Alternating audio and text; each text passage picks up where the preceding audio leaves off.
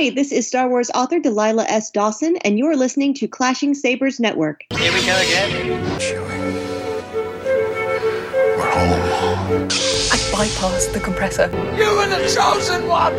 Something truly special. Congratulations. You are being rescued. Revenge is not the Jedi way. I am no Jedi. All right, ladies and gentlemen, we have, and I really do mean we, quite a little, I don't know what you would call this cohort of people right here. I don't think it's really a panel. It's more the collaboration to end all collaborations part 2. So for those of you who don't know my voice, I am Lindsay. I am from Clashing Sabers, and I'm here with 5 gentlemen that I met this time last year at Celebration in Chicago. And Force knows that April 2019 is a little different than April 2020, but we all wanted to get together and kind of recreate some of the magic from Celebration Chicago. So when we all met, it was literally just at a bar, at Celebration. I think it might have been, someone corrects me if I'm wrong, but I think it was at a podcaster kind of meet and greet. And we were all just out by the campfire, just round after round, having great conversations. And someone said, why aren't we recording this? So luckily, my good friend Sam, who I didn't know at the time, but since then has become a very good friend. Sam brought out a Zoom recorder, and we had one of the best campfire conversations I have ever had in my life. So we'll just kind of go around and do our quick little intros, and then we can get into it. So like I said, I'm Lindsay. I'm from the Clashing Sabers network. We have a few different shows on there, including the Clashing Sabers flagship show that I host, as well as Don't Burn the Sacred Text. We are also a nonprofit that I can get into a little bit later, because Zach, why don't you introduce yourself and your sultry voice to everyone?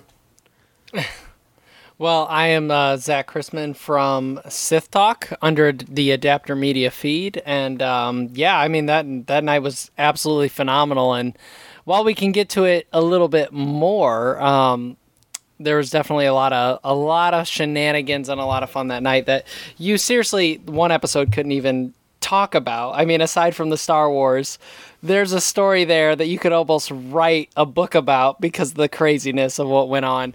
And so, so I'm Zach from Sith Talk, and Sammy B, why don't you plug yourself? Well, that's who I am. I'm Sammy B. I am one of the hosts of Sith Talk that is on the Adapter Media Network. And to really encapsulate this mad day, of course, we're talking about this bonfire took place at the end of the day. I would like to let you know that at the beginning of the day, it started with Zach and I breaking onto the floor, like, was it 2 hours early or 1 hour early? So it was 2 hours early. To put it lightly, it was a wild day that ended in the most wonderful way. Breaking and entering, to start the day out, and then to end the day was probably what should have been public intoxication. Breaking bottles. It's funny because most people start with drinking and then go to breaking and entering. So I really like that you guys. No, we just went straight for it. I just know the night ended with me eating the biggest cinnamon roll of my life and then going to bed. And I just know Ezra kept, I felt like beer just kept magically showing up throughout the night. I don't understand how. It's amazing how that happens when you're with him. It is unreal. So, you know what? What an intro. Ez, why don't you defend your honor here? Well, let me tell you this. The Force was with us, okay? So I just felt like that whole, again, I'm Ez from Hyperspace Hangout, and that was one of the just best. It's going to be one of my ultimate memories, of Star Wars Celebration ever. It had nothing to do with panels. It was meeting friends and stuff. But yeah, the drink was flowing pretty freely, and I was the conversation would continue. I'd disappear. Literally, I would force project to the bar, grab another beer, be right back, and it just. There were moments where I couldn't believe the depth of the conversation we were having, despite all the alcohol that was being consumed. So it was just, I don't know. It was awesome. Yeah, and that was a great social. There were so many people. We were at the fire, right around the fire, and it was next level. So I'm real happy to be here. But what was funny about all that was me and Sam, at least on our end, we saw this hangout, and I had known Dave from Balance of the Force, and he was like kind of telling me, hey, there's this podcast hangout, you should come by, man. And me and Sam were really tired by the end of that day. We're like, I don't know, we should just go to a brewery. Sam was like, nope, let's try this. So we get to the bar, we order a big beer, and they're like, yep, that'll be $35, please. And we're like, oh, let's drink this beer and let's get the hell out of here. And then we just randomly went outside, and we you guys literally just congregated magically. Like, I don't even know how, why, or whatever, but we were not in the mood for that kind of shenanigans. And then it went down. It did. So you did mention Balance of the Force, and we might not have Dave here, but we do have the one to balance him out. So, John, why don't you introduce yourself to everyone? My name is John Pantuso. I'm with Balance of the Force, a Star Wars podcast. My buddy Dave, who embodies the dark side, I embody the light, balancing the Force. Got to agree with Zach on that one. We had really no intentions of showing up that night, and we went back and forth, and Dave said the same thing. Let's go try it and see what it is. We don't like it, we'll go. We put our shirts on that we had made. We showed up. We ordered a few beers. And all of a sudden he's like, let's go. And I was like, where are we going? And he had texted Zach, and we ended up outside around the campfire. And we were like, he's like, we're just going to stay for like 30 minutes. I want you to meet Zach, really cool guy, Sit Talk podcast. I told you about it. And I'm like, all right. I think it was almost like 4 or 5 hours later. All I know is they shut down the bar. Everybody left. We were sitting outside. I think most of you, even Lindsay, was like, I got to be up early, guys. Lindsay left before all those shenanigans actually entailed. Hey, VIP status here. So I knew I had a panel the next morning. I was like, I can't possibly miss it, as much as I love these guys. But it's so funny because it sounds like all of us started the night with I'm just going to go check this out. I don't know if I'm going to be into it, but I'll say, because I remember Dave Fogel and I were kind of the reluctant, we'll just check this out. If it's not good, we'll go find a bar somewhere. So, Dave, kind of give us your quick little recap of it. Yeah, so I'm David. I'm not the other David. I'm the other David from the Contingency Plan podcast. And yeah, I somehow got VIP tickets. I have no idea. Like literally first celebration and bang, get that ultimate experience. And me and Lindsay kind of were panel buddies for a lot of it. But yeah, it was sort of, I was talking to her. I was even talking to Ez. Ez and me sort of had a squeaky third wheel there too that wasn't into coming. And it was just one of those things like, so we're going to a hotel bar and there might be podcast people there. Yeah, okay. And it wound up being probably, again, one of the highlights of the entire time. But I do have to ask you guys, Ez does this move when he brings you a beer. He comes up to your side and he puts his big old hand around your shoulder and he gives you a little handshake, and then just magically when that handshake disappears, you just might have something in your hand. Is that how it all went down? Because that's exactly how that went. Like I think my drunken mind at that point, like at about 1 o'clock, and it wasn't. John, you were saying it was like 5 hours, dude. It was like 8 hours. Like it was 8 hours. We did not leave till like 3 a.m. And every time I see Des, he's just like, "Here you go, man. Here's this beer. Drink it. I don't know how I got it, but it's here. Drink it. Have a good time." And then we go right back outside. And then he would show up outside. By the time I finished my beer, he would be outside to give me another beer. It was wild. It was absolutely wild. Is anyone sure if he was paying for those beers or not? Well, it's the old Jedi mind trick, you know? So I was up there just getting as many as I could. Yeah, that was... I don't remember... Again, I fondly remember the beginning of all of that, and the rest of it was great. But a lot of times, yeah, I had my arm around somebody, and I do remember John quite often. Like, I had my arm around him, and I was either getting a drink for somebody, or I was filling up myself, and... that would, it was, I don't know. It was, well, somebody had a whole case of Modelo. I remember that. Like, somebody just had like a 24 The bar wasn't selling outside. Modelo, but someone showed up with it. And Force Toast was just like pouring their own box of wine outside. Yeah.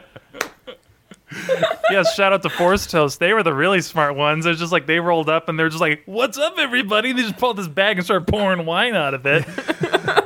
No, the craziest part was when Zach and David from Balance of the Force. I mean, they just didn't stop. Like, there's this funny picture I have of you gotta John. post that video. Yeah, you know what? I think it's time. It's been a year now. Seriously, it's probably a 20 to 30 minute clip of just Zach and Dave just going at it with all this nerddom, and I'm just like zipping between the two of them with the camera, and John's just sitting with a fire, hands in his face, just dying like, how are we still here? It's my favorite picture. I mean, at this point, me and Dave are like shit-faced. Like, we are gone, and I'm like, I can't even pronounce Ahsoka at the end of this. There is proof. Oh my god, I think that's what I want to see more than anything else. Is Zach trying to say Ahsoka when that drunk. Yep. I think you get your nerd card taken away at that point. Yeah, that was bad, Zach. Like, him and Dave, we realized how similar Dave and Zach actually were and how similar Sam B and I were. But to hear them two argue nerdum when they were completely intoxicated was awesome. Frightening. It's like, that's not even how that happened in Star Wars. And Sammy B and I are just like, and Sammy B's just like video, camera, like picture. And I'm just sitting over there like, I'm not that versed in Star Wars like you guys are. And I know that you're not talking any sense whatsoever. All right, so I have to ask then. Last year in the Drunken Hazes and Stupors, I remember it being so focused on Vader because it was right during the time when the first trailer dropped for Rise of Skywalker. So everyone's talking about who is the Skywalker, how does Palpatine play into this? But what do you guys think is going, and I know we kind of tossed some ideas around earlier, but really and truly, if you had to pick like 3 hot topics that we're going to be talking about after Celebration this year, what do you think it's going to be? Oh, wow. 3 hot topics? Like, you mean like stuff we're going to learn, like at Celebration? Yeah. Like, what are they going to there's no movie. I know that, Mandalorian Season 2 has to be there. That has to be the big one. But is that enough to, like, hold it over? They're going to need all new stuff. There's going to be a big Ahsoka tease. I mean, with the rumors flying around, with how everything's kind of been leading with her, I feel like some way, shape, or form, we will be talking about Ahsoka even more than we are right now. So that would be, if I only had to pick one, I think Ahsoka is definitely going to be that big character that they seem to be, all points are converging on her. Clone Wars is wrapping up and it's really focusing on her story. How Dave Filoni's been releasing some concept art, how there's the rumor about Mandalorian Season 2 with her. I feel like a lot of points are converging on something animated or live action with Ahsoka. I don't know. So what worries me the more that I think about it is I don't know how they're going to bring Ahsoka into Mandalorian and it not take away from the show. It's such a unifying show because it's for everyone. If you throw Ahsoka in, it's not for everyone anymore. It's for the fans like us who know all the backstory and where we want her to go and all of these other characters she interacted with. And then even how do you have Ahsoka after the Mortis arc and it not suddenly be a show about the Force? How do you still have a show about the bounty hunters when you have post-Mortis Ahsoka? Contained. I think that's exactly what it is. If she shows up, it's not like you as a fan need to know her life story to know her arc in this show. Depending on the writing, I think we as fans will know the journey that she goes through in this show. And by that point, we'll be like, oh my God, how is she here? Because we're fans and we know everything about it. But a side fan is going to be like, who's this really cool, like kind of Jedi, but like not Jedi person? And I think it's one of those things where in the context of the show, she will stand out for everyone, much like a Marvel movie if you don't really watch the Thor movies, but like you've seen the Avengers and Loki's in the Avengers, you don't need to know all of Loki's story to understand he's the villain or he's this kind of character in the Avengers. So I think it's one of those things where hopefully Star Wars and Lucasfilm start rewarding the fans for us getting to kind of get these vibes on all these bigger things that we know about, but kind of still break it down to the average fan to where they don't really need to know exactly everything about Ahsoka. I just think it's all about context and how she's written in the story. Yeah, we talk about Mandalorian, and really it should be the show that is about anything else other than the Mandalorian. I mean, you kind of had the whole Baby Yoda the child thing being so much of an arc, you know, that we followed so much. Even like Cara Dune's character was so big for so many people, and she was in 2 episodes, I think, 2 or 3 episodes. But I mean, why can't we just get Rebels season 5? Like, why can't we get Rebels season 5 to bridge the gap, put that out, and then that's how you explain it. And, you know, like Zach's saying, we don't necessarily have to break everything down granularly to explain every single point, but you do kind of have to sometimes have certain points that connect each other. So I'm just saying, give me Rebels season 5 and I'll be pretty happy with that. And I think that's your bridge. David, yes, agree with Rebels season 5. Yeah, I totally agree. I was thinking, so Lindsay's question, you know, was like, what will we be talking about? If they were to tease something like Ahsoka in season 2, then you got to imagine they would maybe say like in the spring of, 2021 or something, or coming, maybe there's no date on it, but maybe they do kind of release some trailer for, like a Rebels season 5 or something. Where is Ezra, guys? Where's he at, man? and that's the thing though. So you have Ahsoka pop up. Say she just pops up in The Mandalorian and then becomes the Ahsoka show, because we all know that's going to happen. But anyway, so then you start saying, well, how about that guy Ezra? Whatever happened to him? Why can't we finish that arc? So, yeah. I mean, Filoni's the master of leaving a breadcrumb trail. He always has something to arc back to. And I mean, that goes for not just Ahsoka, that's for Ezra, that's for Thrawn, that's for even at the end of the Clone Wars. He always just kind of like throws something out there that he's going to come back to. So I guess just to try and quickly wrap up so I don't speak too long on it, whether or not she has a limited appearance or something larger than that, Dave is always tossing out stuff that he's going to come back to. And you said, is this a bounty hunter show or a show about the Force? And it is kind of both, because Yoda, the Baby Yoda character, the child, is the second biggest character in the whole show. And that's really been discovering about who are these Force-sensitive people in a galaxy where the Jedi aren't existing anymore. But Lindsay, you were saying. No, that's a really good point. I guess when you have the child, it seems like, where he's going in season 2 is going to be more about finding out where the child really belongs. And he's going to have to face the Force at that point. So maybe Ahsoka is a good fit for Mandalorian season 2. But I was going to say, I don't remember, was I saying this to you last week? I was saying it at some point to someone. I'm pretty sure one of you guys.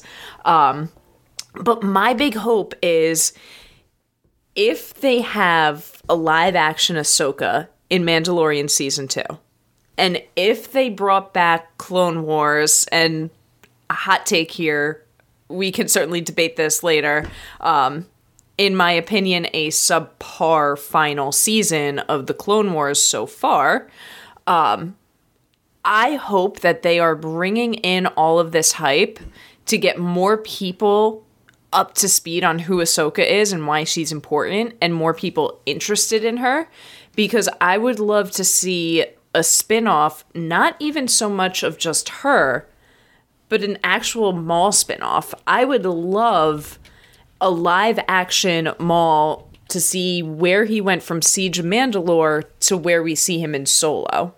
So I think that bringing Ahsoka in right now is the perfect way to build up that hype, and for people to go back and say, oh, I want to learn about Ahsoka, And then, of course, they get caught up on where Maul is and why he's back and why he has robotic legs. Yeah, I think you did mention that to me last week or something, and I like that. I like the idea that you would. There's been rumor that may be sort of a spin-off, and we may get more of Maul and Ahsoka, and it would be important, I guess, if Mandalorian season 2 is like the big. I mean, the Mandalorian has been huge, right, for Disney Plus. So if they're trying to, and as Sam said, if Dave Filoni is leaving these breadcrumbs and trying to lead us a certain way or what have you, then I can totally see them doing something like that. So maybe it's not Rebels, season 5, and it is sort of a spin-off or something, because we'll have the conclusion of, the Clone Wars, and we'll, get some big reveal or something like that at Celebration, which would be great. I just want to point out, too, that it's at this point that I would have my arm around Lindsay with a beer, running to make sure this conversation went to the next level. So I'm disappointed that I'm not doing that right now, because I just got the vibe. I thought, okay, we're getting deep and sweaty here. It's time for the liquor to, yeah. So I just want everyone to know that's what would happen and will happen at Celebration. So, but no, I think it's great. I think that's the direction we go. Yeah. So. Let me put it this way. I'm flying if I actually go, I'm flying my ass out there just for this hangout. I mean, there's a lot of big things that I want to get to, but if I actually fly out here, it better be a replication of what happened. Absolutely. Yeah. So I think you bring up a lot of great points. I love the Darth Maul live action idea, Lindsay. That would be amazing. And I know if Dave was here, he'd be like, yes, right on. Love Darth Maul. Dark side all Want more the of way. it. Like, he's all about Darth Maul. The biggest thing is Ahsoka, and if you guys have seen the post or anything, my biggest challenge with Ahsoka is I think she's a fan favorite. Everybody loves her. Dave Filoni loves her.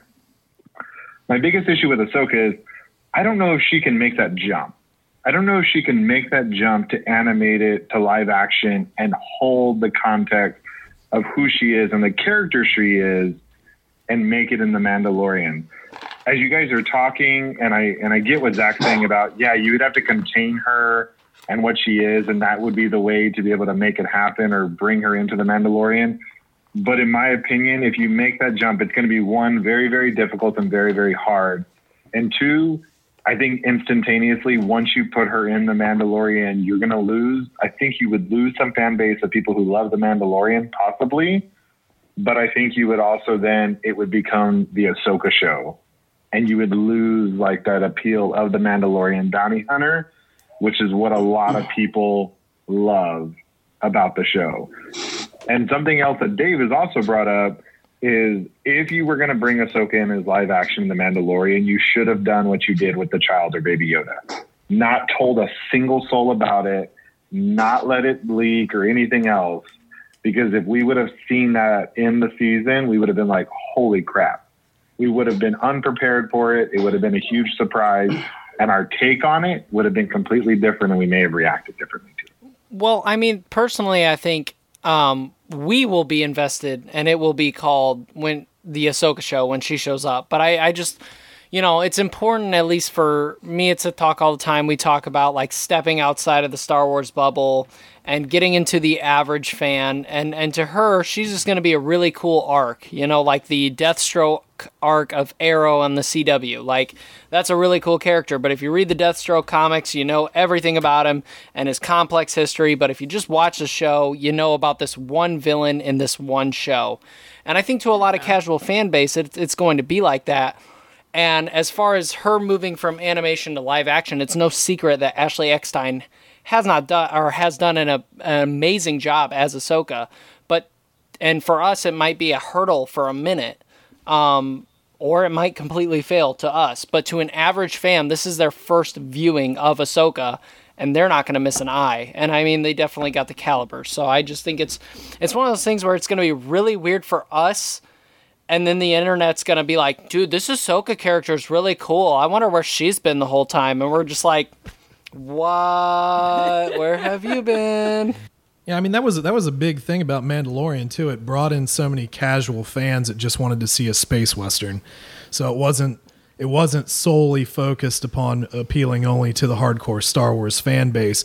I mean, after the season ended, how many people on Twitter did you see saying, canceling Disney Plus, Mandalorian's over, that kind of deal? Obviously, I haven't. I bought it for a year or whatever, but I again, like, kind of go back in there. Like, do you guys think that, okay, so if we bring Ahsoka in, do you think it'll be like, an episode kind of like a Cara Dune, or does she really take it over though? I think my expectation would be, if you're going to go to the trouble of trying to bring Ahsoka onto the next stage, essentially, I don't think you would want to overuse her. I think, again, this is, The Mandalorian has become this extreme phenomenon. I honestly believe it's going to be on the expectations of Disney. Truly believe that. I don't think they believed it was going to explode the way it did. So what you have is global attention on something that hasn't been divisive. Like the movies, we that's a whole different conversation, but you can't deny that it's been polarizing. So for once, they have a storyline that has everyone captivated. What a way to try and not only bring in an audience to a larger part of Star Wars, but also help get them more interested in other things that they have on their streaming services and other characters and other stories. Disney wants to interweave. It's what they do. And the massive success of Marvel proves that formula has worked for them. So if she is brought into this series, I think, she will be a smaller character like a Cara Dune, because just like you said, they don't want this to become the Ahsoka show, because I think that will cheapen it for people who are there for the bounty hunter gunslinging show. They don't want that show, but it may pique the interest of a lot of people who are transitioning from casual Star Wars fan to the extremists like that we are. So I think for them, they want to try and bring in more of what's been out there, because that's kind of half of what Star Wars is bringing in that bigger universe. So yeah, a little bit, but they want to get people to dive into it deeper, because that means more comics, more books, more movies, getting more money. So why not? Yeah, can I ask a question real quick? So go for it. Just to the group here, so again, at the end of season 1, we have Baby Yoda. We've got to do something with Baby Yoda, so like, where do we, is Baby Yoda going to be around for season 3 and 4, or is it just this season 2 situation where we've got to return this Force sensitive child to, do we find Yoda's homeworld? Is it more just, returning this individual to Force sensitives? That does seem like where we're headed, and so I'm just curious, as you get, what do you guys think? I think that's sort of why I think we believe maybe Ahsoka might show up. I actually kind of thought maybe it'd be like the very last episode, and literally she doesn't say a word, and they just hand Baby Yoda to Ahsoka and see ya. I think we're really not focusing on, and I think this isn't just us. I think this is the entire Star Wars and Mandalorian fandom, either because people like us who are those fanatics, we were so focused on these other things and these other elements of the Mandalorian, whereas newer, I don't want to say casual fans, but the newer fans to this expanded universe, really, they just didn't know to be excited about it, but it's the Darksaber. So where I would see this all tying in together and bringing Ahsoka in is, now we have the Mandalorian and quite possibly at this point the Armorer saying, okay, we need to get this back from this guy. Who do we recruit? What allies could the Mandalorian still have out there? And as we're going to see in the next 4 weeks now during the Siege of Mandalore, Ahsoka is one of those allies. She could be one of the very few people or beings still willing to support the Mandalorians. So maybe he goes to her in order to help get the Darksaber back, and that's when she sees Baby Yoda and is able to kind of put him back on track in getting Baby Yoda more acquainted with the Force or back to his home world and his home species. Yeah, I'm not even convinced. One of my biggest things is, like, aside from this Darksaber, I've always thought that if Ahsoka's coming into this series, it would naturally gravitate towards the child and what that child brings. Ezra, I completely agree that I think at the end of the day, I think this is either going to lead with at least his initial lead is trying to find his home world or finding a good home for him. I think at the end of the day, he's realistically not going to let that child go because of the bond they have by season 1, and I'm sure that bond will grow by season 2. But something I talked to Sam about a long time ago, I'm not even concerned that I'm not even convinced that these Mandalorian clans are the same clans as the clan that we see on Mandalore themselves. I mean, I think these. I don't think in the new canon. You can tell me if I'm wrong. I don't think I've ever heard anything like aside from like all the rules they've had in his clan. They don't scream new canon of what we know based on Clone Wars and Rebels. I've never really heard of Mandalorians not taking their helmet off or foundlings or stuff like this. So this just, to me, this even seems like a kind of a side clan or not a big clan as the clan we see in Mandalorian or in the Clone Wars. I thought I was led to believe that this clan is the remnants of what was once Death Watch. Am I not wrong? That's what I mean. That's what I mean. It's not the same as what Bo-Katan ends up being. Right. And so I think there's more to learn not only on the child and Baby Yoda and the planet, trying to find the planet of his origin, which is like, even if that is the only arc in that story, that's still a massive arc, is like finding where Yoda came from. It's the biggest secret in Star Wars, virtually. But at the same time, you got to think this guy has an identity in the entire season 1. I don't take my mask off. I'd rather die than take my helmet off. And all he's known is this way of Mandalorian life. And so I think a part of season 2 is going to be learning there are other Mandalorian cultures out there that believe differently and that kind of could mend to his newfound alliance or moral code. Who knows? I mean, I just think there's endless things in the show that he's going to discover about himself, the Mandalorians, and this whole Baby Yoda creature.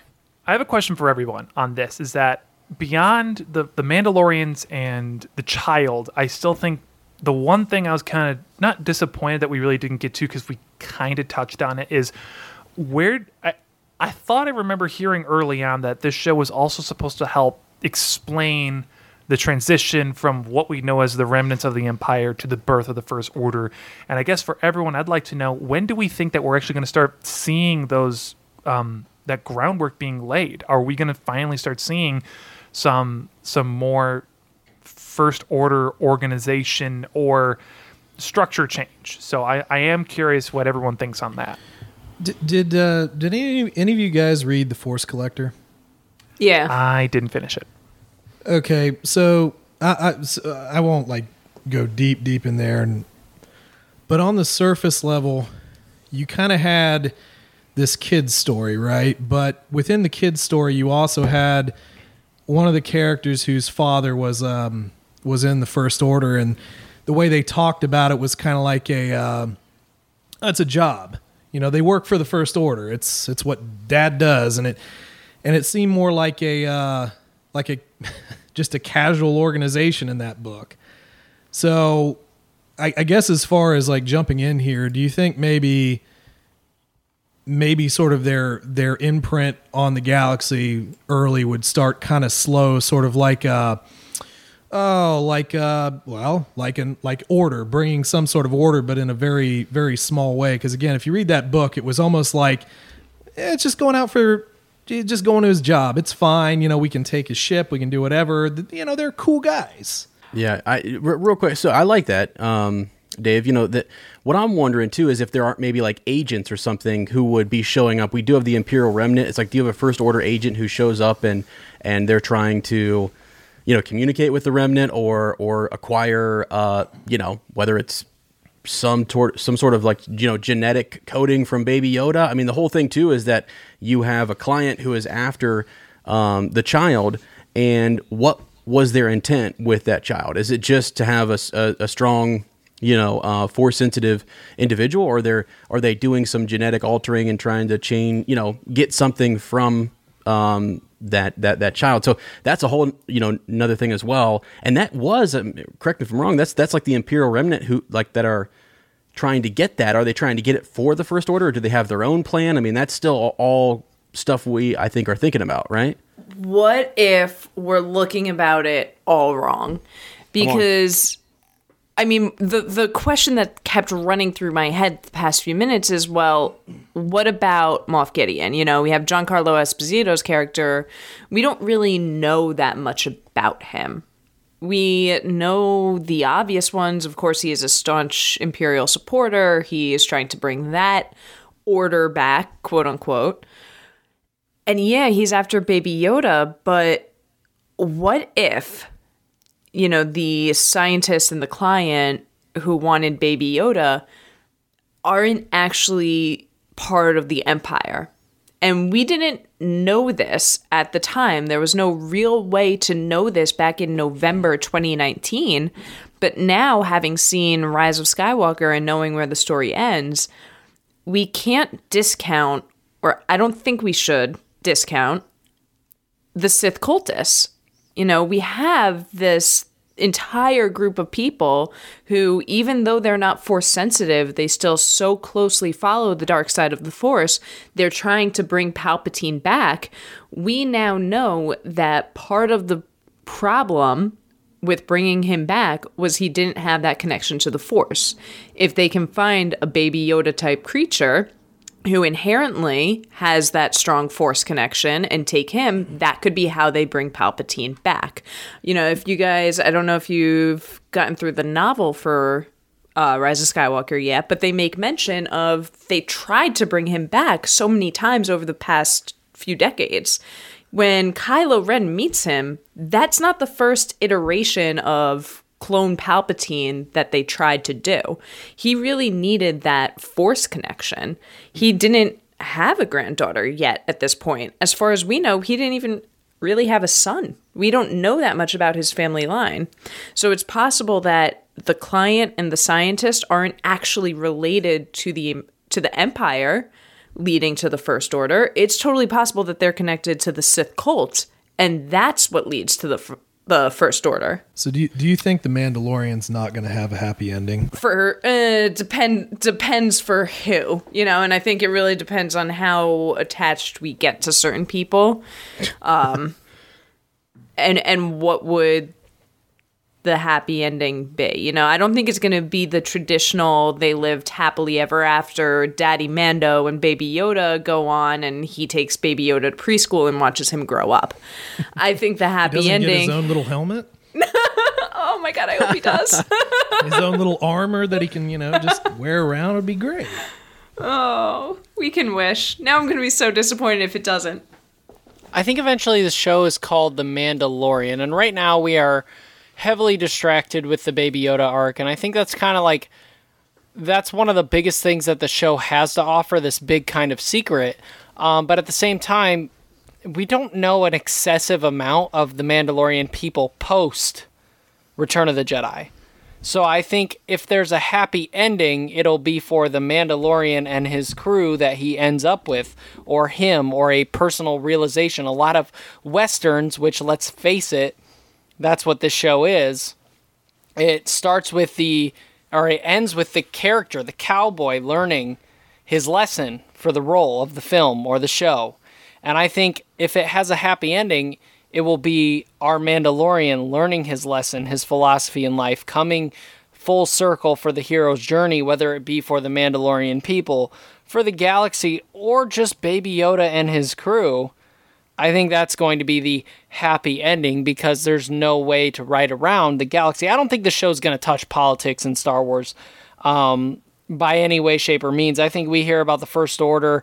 It's going to be like whether or not he takes a job from someone or does something for someone or a backshot. I don't think this is touching any legacy stuff outside of maybe Ahsoka and trying to learn about the Jedi. But by no means, I think it's going to be a contained story, but a big story at the same time. Let me jump in real quick. Zach, I like what you're saying a lot there. It's probably, it's supposed to introduce us to the underworld, and we're going to maybe see him. Maybe he does bump into an agent or something, and First Order or Imperial Remnant, who knows, or New Republic. I mean, it's cool to see those things sort of woven in there. This is a question for, whoever. I don't know a whole lot about the Mandalorians, and I was never a huge fan of them until this show, and so then I've been going back and trying to learn more.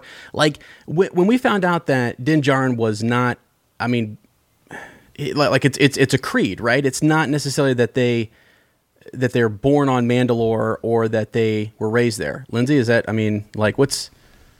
Yeah, that's the whole premise. Yeah. Yeah. Okay. Of this tribe. Okay. But like before, when you look at Clone Wars and everything, that was the deal, right? They weren't doing this whole foundling thing, or were they? Was Death Watch doing stuff like that? Not that we know of. Not to my knowledge. And Zach, correct me if I'm wrong, but not really in Legends either. No, in Legends, Mandalorian were basically essentially the Vikings, and their like country was Mandalore. And they, and not only just Mandalore, but Duxon. So they had taken over planets in the old canon, and they were a people, almost like they're not a race, but they were a people, a tight-knit people. Foundlings is something that really was added on in The Mandalorian, which is why I just naturally gravitate towards this is a off-clan. That's not the clan from Mandalore. It's a clan that decided to separate itself from the original Mandalorians, or we're reverting back to the original Mandalorian culture as we know it. Because in the new canon, we know Clone Wars, and we know Rebels, and we know the Mandalorian, but there's so much air in between all of this stuff that with the show, we don't really know who's what, when, where, and I try to generally gravitate with the Mandalorian that his clan is the hardcore of the bunch, as opposed to Mandalore in Clone Wars and Rebels trying to course correct their people to be less violent, because essentially Mandalorians are Vikings throughout the entire history, and a lot of times, old canon, new canon, they get themselves in a lot of trouble for just being ignorant and bold and guns a-blazing. I mean, that makes a lot of sense when you think about how, especially in Clone Wars, how the political atmosphere was really changing, and they were trying to be more of a peaceful people and be different, and how that went against a lot of the old Mandalorian ways, and you had this huge divide. I mean, you think of the difference of how, Satine wanted things to go versus Death Watch. Very extreme opposites. And since we know that Death Watch eventually got the boot, how do you rebuild? Well, the standard Star Wars way, you get some orphans. So it feels like this very cultist, extremist, we need to rebuild our numbers, we need to rebuild our way, and how do you do that? Well, you get kids young, and you get them instituted in your way of thinking, identical to what the First Order did. So I think it makes perfect sense that this is an offshoot or a different sect, because this is a Mandalorian group trying to essentially be reborn and revitalized in a different Mandalore. Because from what we understand and how they're describing it in the Great Purge, I think I'm saying that wrong, or the Empire just basically tries to flatten Mandalore and take everything that would have a very counterculture reaction. If you thought, oh, we were trying to be peaceful, we were trying to be pacifists, and look what happened to us, we need to be extremists in this sense. That makes sense that if these people are essentially, exiled from Mandalore, that they would go to this very extremist way where they're trying to rebuild their population and sort of maybe loosen the idea that it's not a race but a mindset. Yeah. Okay. Perfect. That's great. Now I have one more question too. So in like Rebels, right, when we see the Darksaber, so Lindsay's been talking about that comes up. What does that represent, though? I mean, to the Mandalorian people, like Darksaber, it's a pretty, I mean, it's like leadership. I mean, remember they're giving it back to, Sabine is training with it and stuff. And I guess what I'm getting to is, would this Mandalorian clan be very much interested in acquiring and getting that, and saying that then validates us and makes us sort of like, look to us because we have this ancient sword clan. Or something. That sword is Excalibur for the Mandalorian people. Yeah. And I was thinking about that, and then I was also thinking, like, if they've expanded this more to a, more of a creed, and it's you've got foundlings who you're bringing in, they might be taking us down this path of, we're not going to take Yoda back to people who are like him or his homeworld, but and the throw off there is people who are force sensitive, people who adopt the Jedi way or something. And so you get into those conversations of what makes a family and your identity and where do you belong, which is all of what, the sequels were about, belonging, and Rey taking the name Skywalker and things like that. So I still think all of these things, whether it's the Darksaber or if it's just looking at like Baby Yoda's arc and bringing in Ahsoka, that's really still all up in the air, right? That's what we're talking about. And I kind of think you would want to acquire that Darksaber, and you would want to, you know, I think we're going to be thinking we're going to Yoda's homeworld, and maybe that's not where we're going. You know, I don't know that's a big secret, and I think I would love to. Don't get me wrong. I mean, I freaking hope we show up there, and you know, there's all of his people, and it's some secret homeworld. But I don't know. Yeah. To reiterate, the Darksaber was made by Tar Vizsla, and that was, you know, more in the Old Republic days. And again, that was one of the very few Mandalorian/Jedis that there ever were. And so House Vizsla is what became, to an extent, Death Watch. So they would very much want this, because this is a symbol of power of the ruler of Mandalore, as being just a symbol for House Vizsla and for Death Watch. So yes, they would very much like to have it. The Mandalorians not only struggle from being screwed over by the galaxy, but they're like the Sith. They struggle from being screwed over with infighting. So that's another thing that these clans are always trying to proclaim, that they are the dominant clan. And if you have the Darksaber, you are pretty much saying like you're not going to. You're not going to. Yeah, and I was wondering, like, is it something that could unite them, or like it elevates them and then they can unite, or is there going to be like a resurgence? You know, we kind of maybe get behind them or something. And that might not be season 2. That may be if they're thinking way ahead, 3 and 4 or something like that. But I think Lindsay's right to say that the saber is something that I often overlook, and I forget to think about, and I forget to think about its significance to this story. That's a very important, you know, artifact in the Mandalorian culture, their history, and then it does have, as Sam is saying, ties back to, you know, a force-sensitive individual, you know, and it's like, wow. So, I don't know. All the more reason to need Ahsoka, I guess.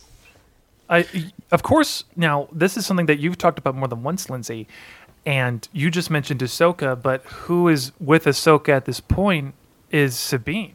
Yeah. Do you think what's our likelihood of getting Sabine Wren also live action, and what's her importance in this story, if it happens this way?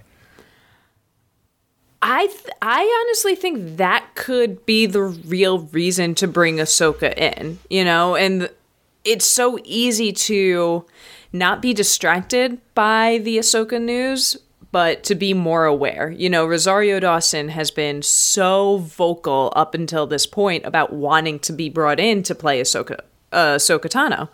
So when the rumors get out that, yeah, she's cast in The Mandalorian, of course everyone can make that assumption. How easy would it be, though, to say, yeah, you know, even if it's not Tia Sakar, it's still someone else being brought in to play Sabine Wren, but we just wouldn't know that. You know, of course they're bringing in extra actors. Of course there's going to be a woman around that age who could take that role, and no one just thinks to connect those dots.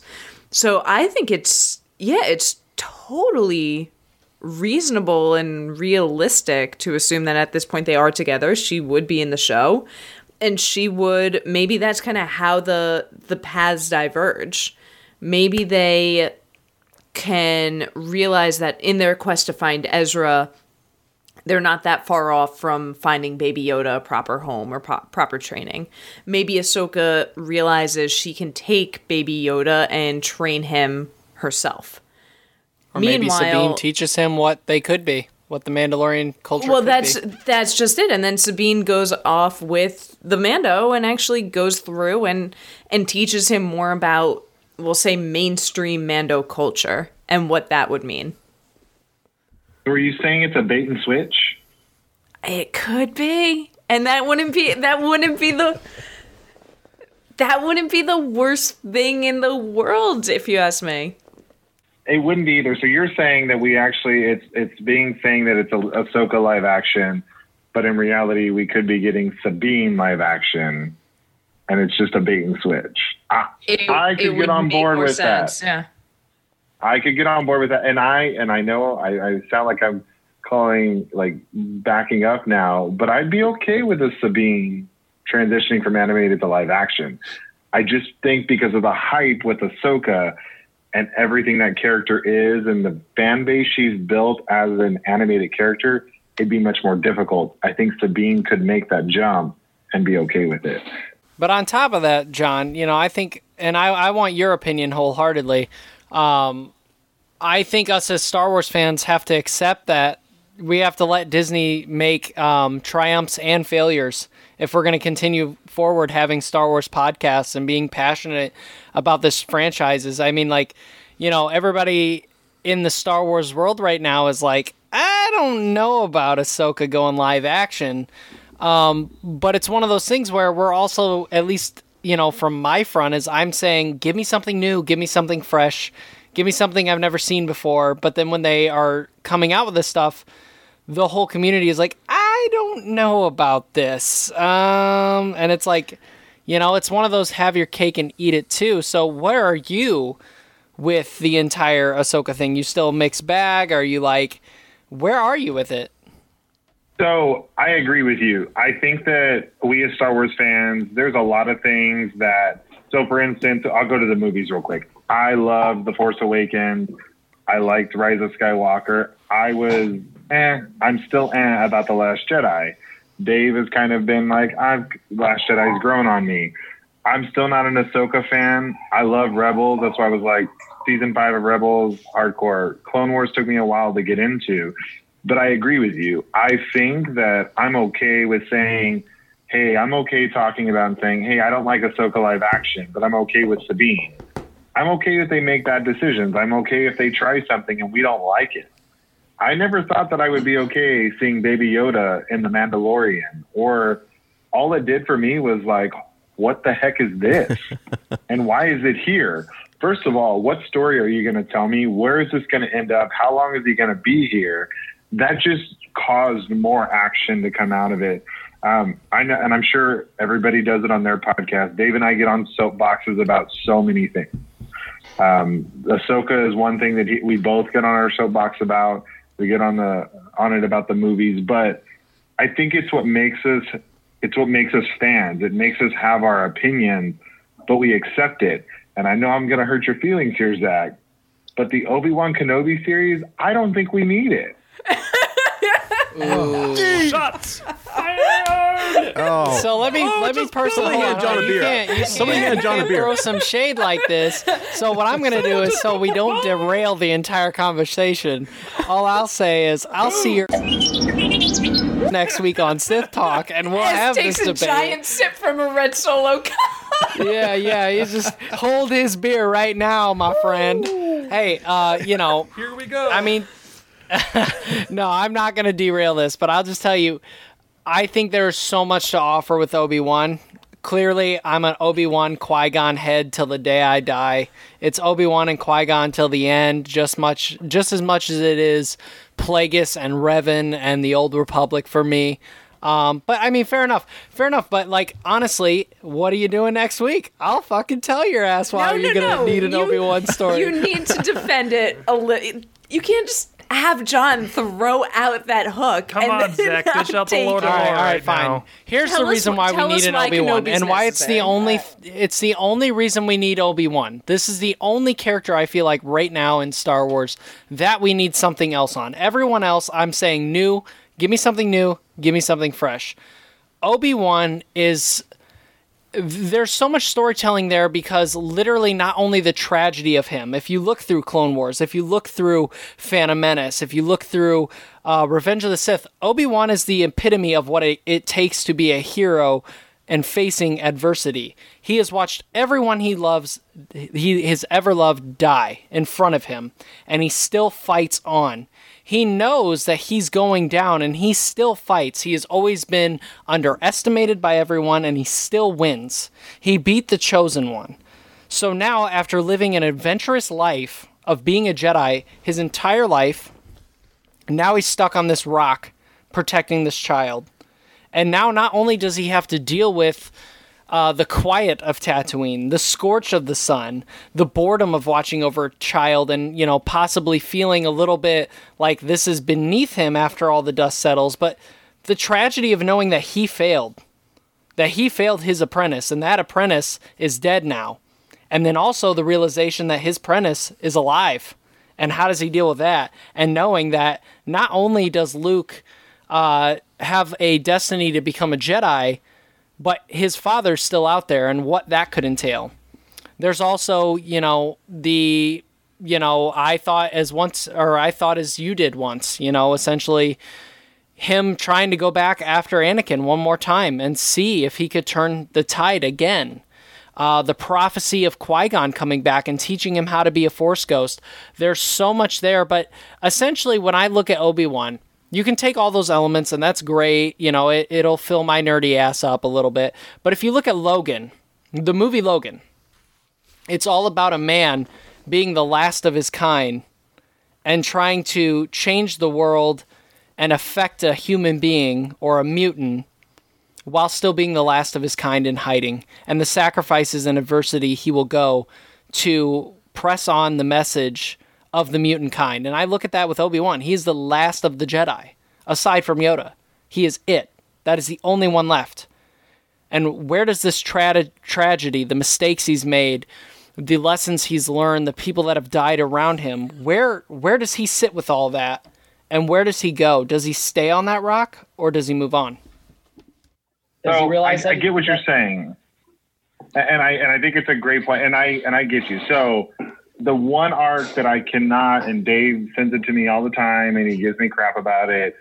When Bo-Katan was killed by Darth Maul in front of Obi-Wan, not Bo-Katan, sorry, Duchess Satine killed me. That was horrible. Where he ends Maul's life in Rebels, great episode. I get everything you're saying. It makes sense. And what you're saying is true. He's literally seen everybody die around him. He's also seen his apprentice, he tore him down and he's stuck on this rock and having to do anything.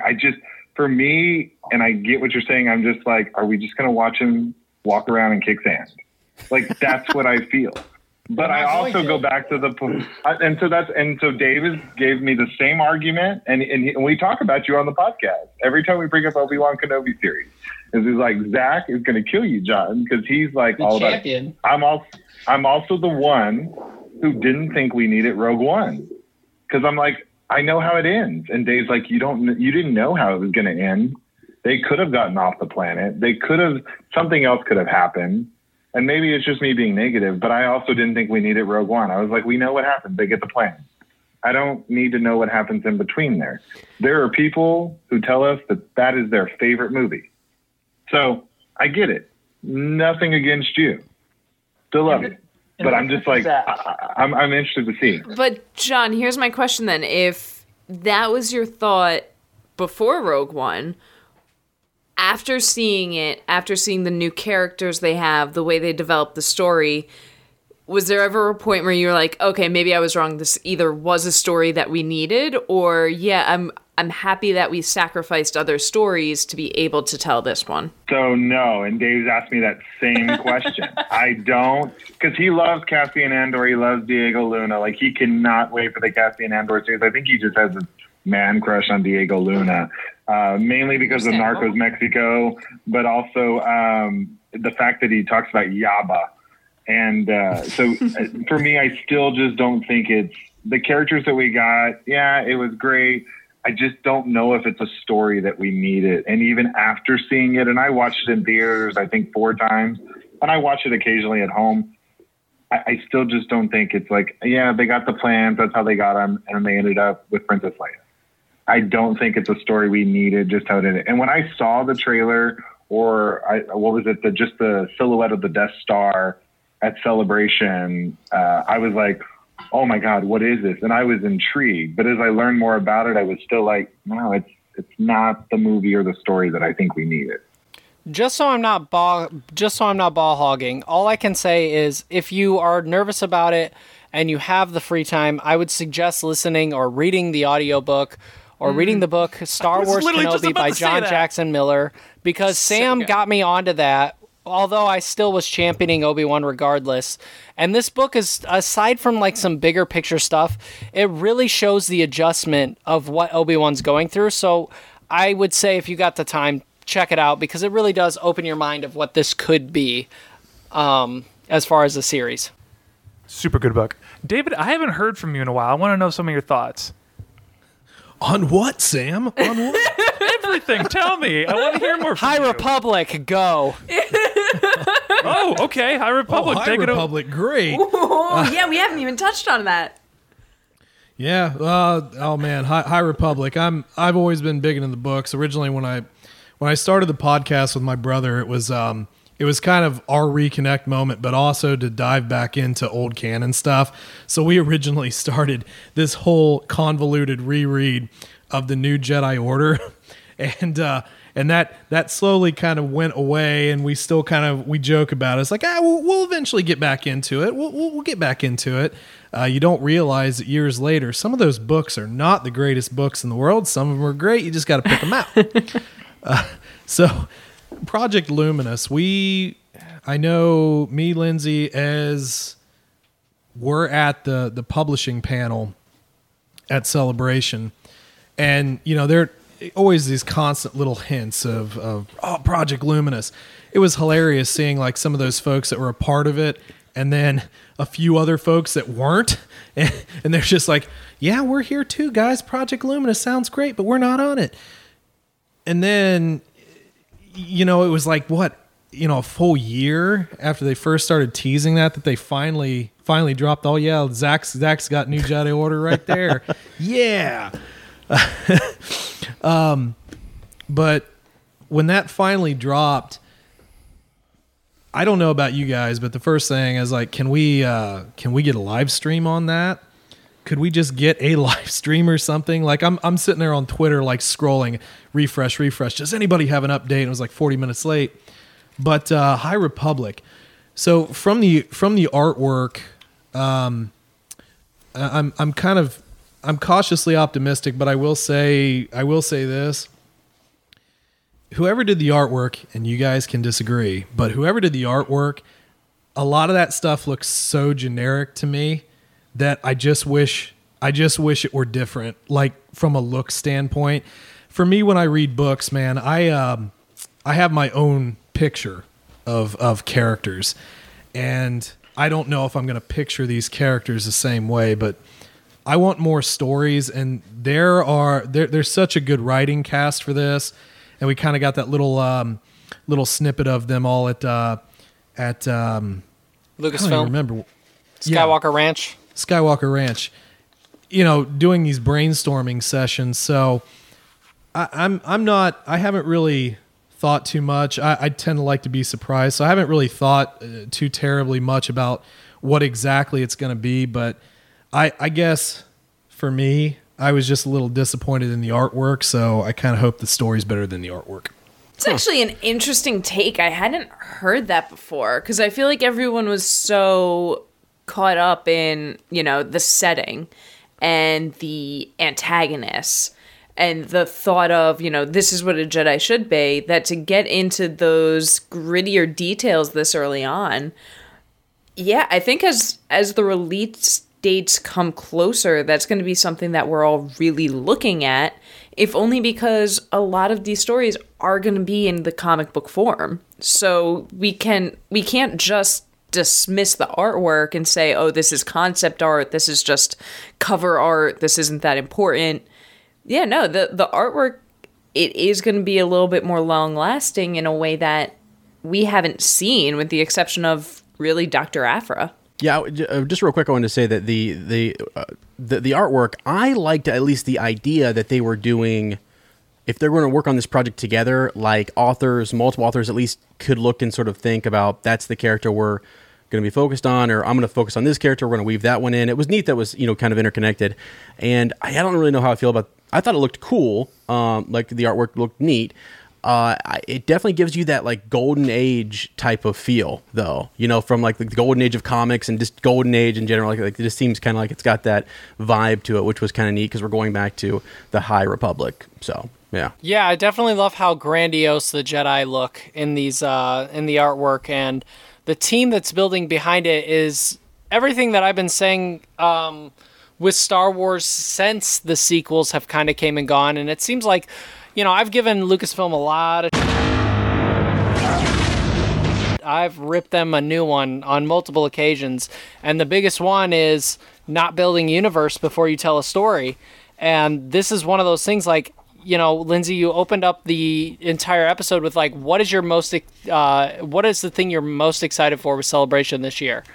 If I go and I order tickets and I fly out and I party with my boys and have fun, it's when you get your tickets. Yeah, for sure.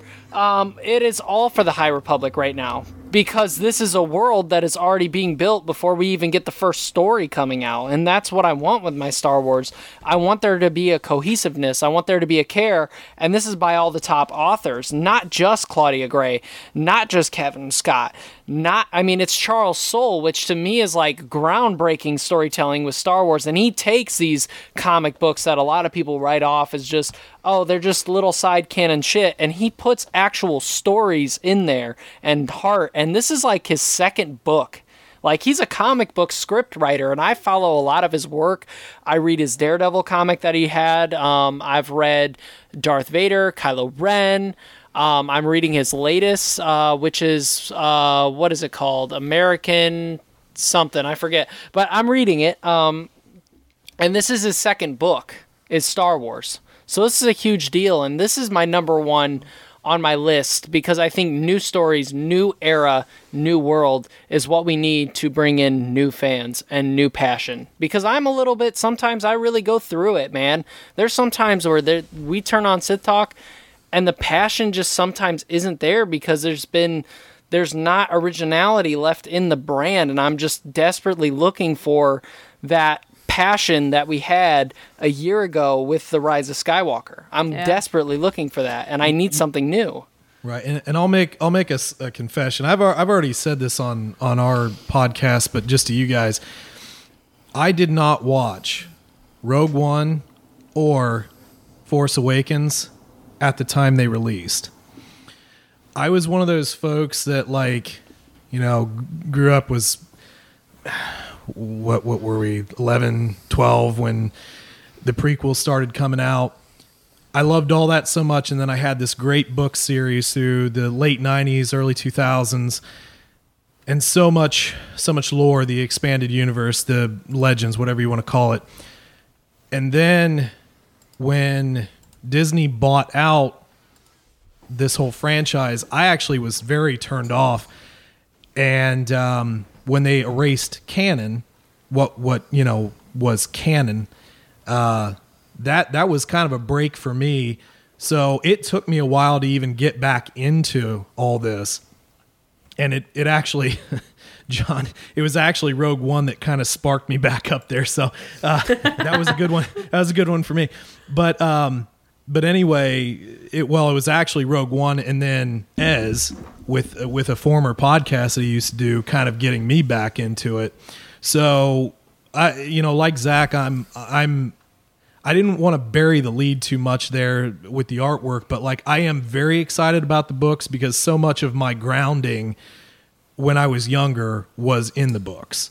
So I am very excited about that. I want that foundation, just like you, to be well thought out. And I think we definitely have the writers to do that. It's just, again, when I looked at that picture, when I'm getting that first picture of things, I was like, oh, okay. And we'll kind of see. But yeah, I'm so down for a new actual book series that I can sink my teeth into and sort of just explore a new timeline. I have a question, and you'd be great to bounce off me with, because Zach is also a big fanatic for the Old Republic and the older books and that lore that was built up. And my biggest question and thought about all this is that I don't have the biggest back catalog of knowledge of that period, but how they've described everything and how they've built this universe, and it's only, again, I think I've heard numbers thrown around about 500 years before or 400 years before the events of where we are at in Star Wars right now. How do you think they will handle a fan base that has intense love for the Old Republic, which is supposedly in this canon, which granted it no longer quote-unquote exists, but they have dropped references over and over again to Old Republic stuff? How are they going to balance calling this, the High Republic, and they're making it very feel very old, much older than I thought they would for only 500 years. Where do they draw that line of referencing things that might be Old Republic and how much new do they build? That is my biggest question for how do they keep people happy? Because I just see a lot of people being like, well, where do they come up with this and why that? But in the Old Republic, this. And it's like, I don't think you can get rid of that. Sam, we're Star Wars fans. We're always happy about the decisions they make. Oh, thank you for clearing that up. Well, in your perfect world, then. Yeah, no, I think that there are a couple of characters that I think if you were to cut them out, you're going to get some I don't know how big a backlash, but backlash. I think if you look at like somebody like Revan or Darth Bane or Malgus or I don't know, some of those type of characters, you're probably gonna really upset a lot of people who dived into that deeply. But I don't know. So much of what I was reading when I was younger was so focused around Luke, and Mara Jade and the Solos and their kids and the twins and going off and doing all this stuff. So that's obviously all been axed. I think that there's a lot of room to grow, and I think one thing that they have an advantage with right now is the fact that all the writers are going at it together in a cohesion. It was the Wild West in the EU. I mean, you had some writers that were on another level, and then you had some writers that, you could clearly tell were just trying to use big words for the sake of using big words type of deal. So I think that right now this series, as it sits, as it lies with the people that are involved, I think will be a lot easier for people to digest, just mainly because they have the ability to make a cohesive story and not bounce around all over the place. But like I said, if you eliminate the three that I mentioned earlier, and I could probably think of a couple more that would probably irritate people, but if you were to eliminate that, completely retcon it, get it out of there, that would be a problem. It would be a problem for me because I love those stories. I mean, I think the way they seem to be getting around this is the fact that when we think, Legends and Old Expanded Universe and what made the Old Republic so successful, it wasn't about the Jedi. It was more Batman-esque where it was about the villains and the Sith. No one ever really talks about the famous Jedi of old. No one really cares about Commander or Master Hoth anymore. But they care about those old Sith lords. I'm like sitting here and I'm just like, you're right. Yeah, but that's just it. Now they're drawing us back in by saying, here's some new villains. It's not going to be the Sith, so we don't have to retcon the history of the Sith. We're going to focus a little bit more on the Jedi of old, and they're opening it up so much because from what I could tell with the character descriptions, they're doing away with the Jedi version of the Rule of Two. It doesn't seem like it's master apprentice reporting to the Grand Council. It really is more of, here is your Jedi professor, and here's the 20 students that they take on at any given time. The Jedi professor. Hey, if you're a fan of the old canon, it's definitely the Jedi Academy-esque, when Luke's like teaching 20 people. I definitely think it's one of those things where they have plenty of time to tell these stories, and realistically, they're already working on films. I think if we're going to get the Old Republic or something like it, it's going to be in the films, and that's what they're saving it for. And either A, the High Republic is a testing ground for if we really want high Jedi, high fantasy lore, or it takes off and, that's another pocket of a new thing that we could have. I mean, there's so much things that we still have in Star Wars to be excited for when it comes to this High Republic thing, when it comes to the Old Republic. One of the biggest things that I constantly obsess about, which is stupid because it's in one episode of Rebels, but I'm a KOTOR 2 fan, and I think about Malachor 5 all the time, which is now Malachor So I constantly talk about that war. What happened? Why is everyone on Malachor Stone? How did that happen? What was the war? What is there a Mandalorian war? How much was that affected, and how different is it from the legends to the new canon now? And so there's plenty of stories to tell. It's all about, with the different podcasters, even within your own podcast, like, what are you excited for? I'm an open book, and so Lindsay already knew before she even asked me. It's High Republic, it's Jedi video games, it's Jedi lore. Give me it all. But to everyone else, it's so different. That's what makes Star Wars truly great. I feel like that's actually kind of a good point to wrap up. Zach, the Lord of Lore, you just ended somehow of the six of us, you're the one who ended on that highly positive note. I don't know how that happened, but it did. Yeah, that's not his forte. No, it's really most of the time I end in Kathleen Kennedy rants and stuff. I knew you'd find a way to sneak that in right at the final buzzer. All right, well, guys, hopefully we can all do this again in Anaheim. If not, we'll find some way to keep the magic going. But I will, I guess, start the final bows. Everyone who isn't listening on Clashing Sabers or who doesn't know me from Clashing Sabers, feel free to check us out on any platform that you're listening to this podcast on. We have shows for if you're really into the books. We have Starships, which really pairs off the different relationships in Star Wars. And of course, just shows to really take a deeper dive into characters, themes, or on Forever Star Wars, what it means to be a Star Wars fan. But more importantly, if you ever want to join us on Facebook or on Twitter at Clashing Sabers, we're also a nonprofit.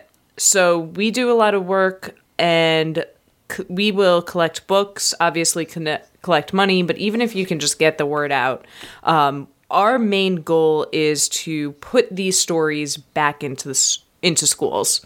We want to make sure that teachers all across right now America, and soon even further, are going to be able to share these with their students. So if that's something that you want to make sure your kids have access to, you can always check us out.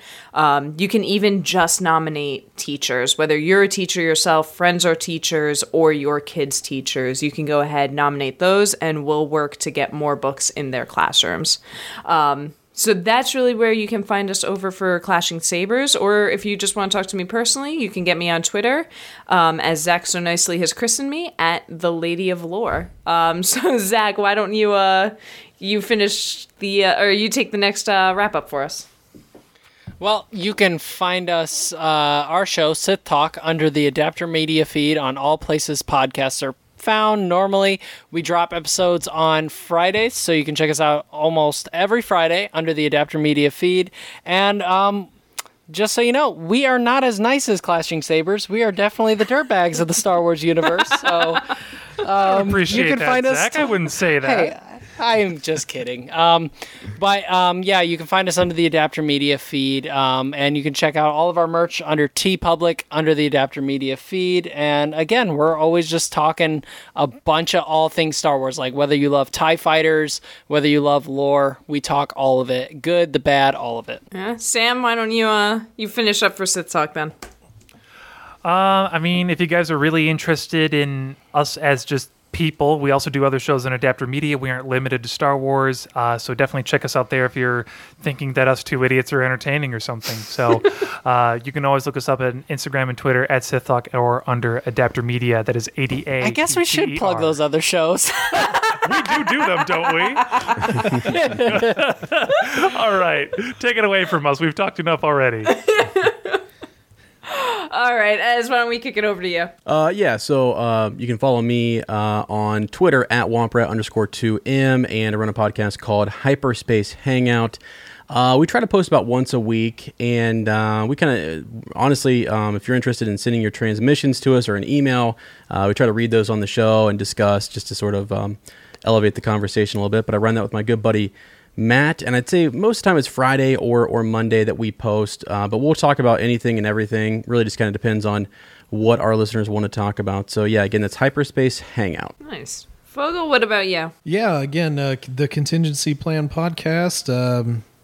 I don't know. Sometimes, if I feel like it, we do 2 shows a week. Generally, try and go over some of the comics when I can, and then me and my brother have our main show.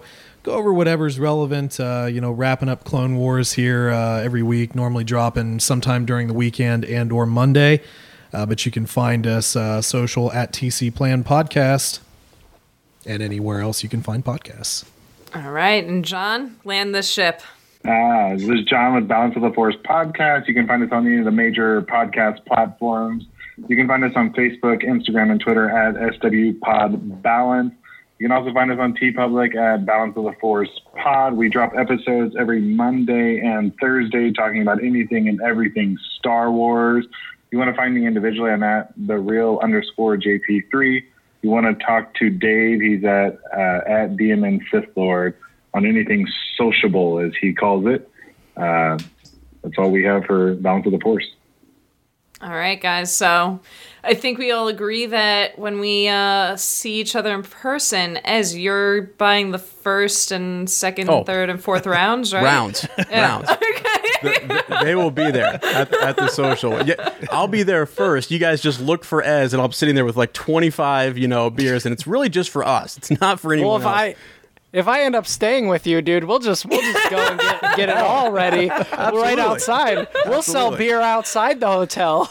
Hey, it'll be day one, and people are like, what are you guys standing in line for? I'm like, the podcasting social. We're, that's all we're worried about. So. We're selling port in a storm. Yeah. Well done, sir. All right, boys. Well, I will talk to you all later, but everyone else, thanks for hanging out with us. And we will we'll do this again sometime soon.